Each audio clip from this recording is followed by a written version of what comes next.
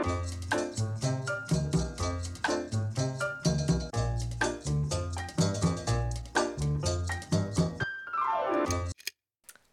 welcome back to Light and Logic, where we hope to shine both the light and the logic of Christ. I'm Ashley, and today we are going to be talking about a verse that I feel like gets taken out of context so much.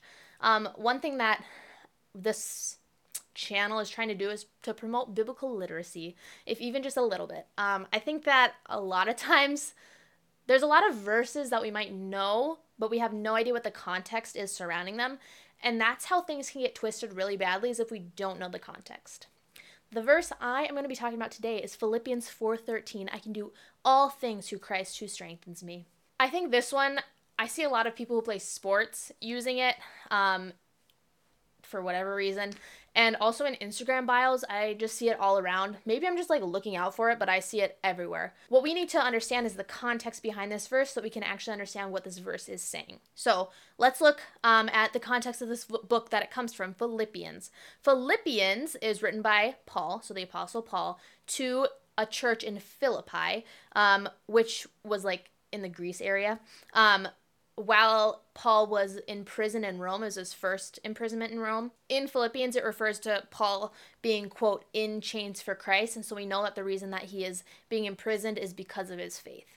A big emphasis in Philippians, among other things, is persecution and hardship, and Christ through that. Paul says in Philippians, quote, "For it has been granted to you on behalf of Christ not to only believe in him but also suffer for him, since you are going through the same struggle you saw I had and now hear that I still have."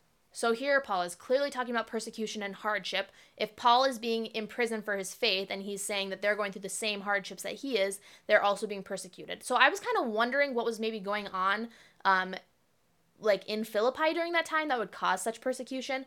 And maybe I just don't know my history very well, but when I was looking into it, Rome had actually taken control of Philippi. And what we know about the Romans is that they were very cruel to Christians in the beginning for a lot of years. And then there was a transformation of one of the leaders' hearts, and it turned into a Christian nation. Super, big plot twist. But anyway, during this time, there was massive persecution going on for Christians. And Paul is writing to them in part to encourage them while they're experiencing these persecutions. The encouragement that he's bringing them is through Christ's finished work on the cross. He implores the people to remember Christ and what he has done for them. Though around them there are, quote, enemies of the cross of Christ, they know that Christ has already won the battle. So I kind of think of our world right now as a war, and there's lots of little battles that go on during a war, but there's an ultimate victor in the war. And Christ is that ultimate victor. We know that in the end times, Christ will come back and redeem all of creation. Right now, Satan is just trying to play catch up. He's never going to win, but he's just trying to take so many people down, or as many people down as he can with him in the meantime. By the time Philippians 4 comes around, which is where Philippians 4:13 is, Paul is thanking the Philippians for their generosity towards him. Paul says this, "I rejoice greatly in the Lord that at last you rewarded your concern for me. Indeed, you were concerned, but you had no opportunity to show it.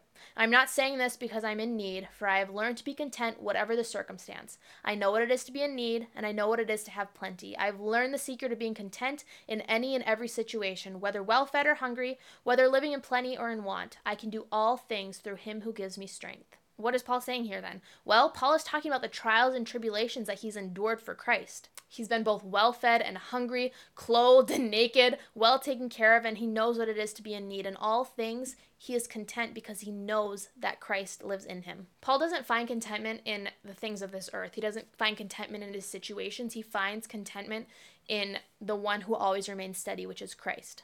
What Paul knows to be true is that Christ died for his sins, he's coming back, he's won the war, and the life to come is far more important than the trials that he's going through right now. Maybe you're saying, Ashley, why are you even talking about this verse? It seems so trivial. And perhaps it is, but I just have such a heart for people knowing their Bibles and understanding what verses say.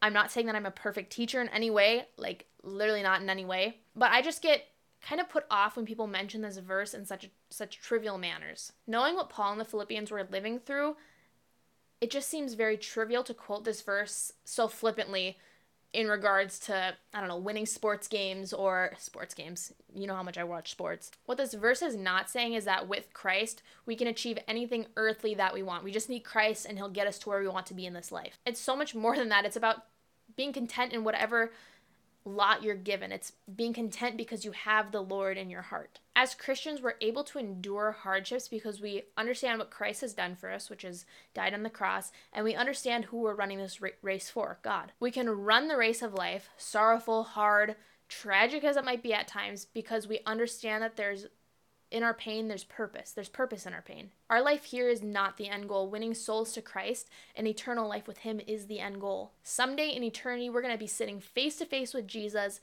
and all the sorrows of the world will melt away. Now, I don't want to be saying this and people feel like I'm like beating them down. I'm happy people have this verse on their minds. I really am. It's good to have scripture written on our hearts. But when this passage is taken out of context, it completely misses the point. So there's this podcast called Cultish. Best podcast ever, I'm pretty sure. I love it. Check them out. But their motto is bad theology hurts people.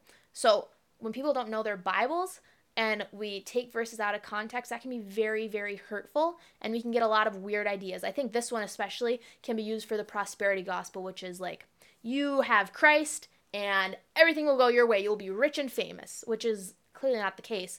Paul was literally imprisoned for his faith. If you look to the apostles, all but one of them were murdered for their faith, and the other guy was exiled to a different island. God doesn't promise us an easy life. In fact, he promises us trials and tribulations. He says that in this world we will have troubles.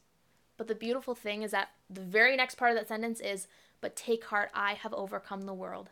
Through Christ, we can endure hardship and persecution. We can run the race faithfully because we're rooted in Christ and what he has done, not in ourselves, not what we've accomplished. Again, I don't say this to beat anyone down, to make people feel bad, but I just desire that people would know the context of these verses. What I want people to do when they encounter this verse is be reminded of what Christ has done for us, is doing for us, and will do for us in the future, come eternity.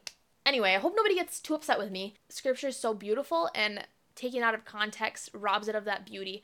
And my heart for every single believer is that we would know our Bibles and know what it's saying. Anyway, that's all for this week. I'll talk to you next week. Bye.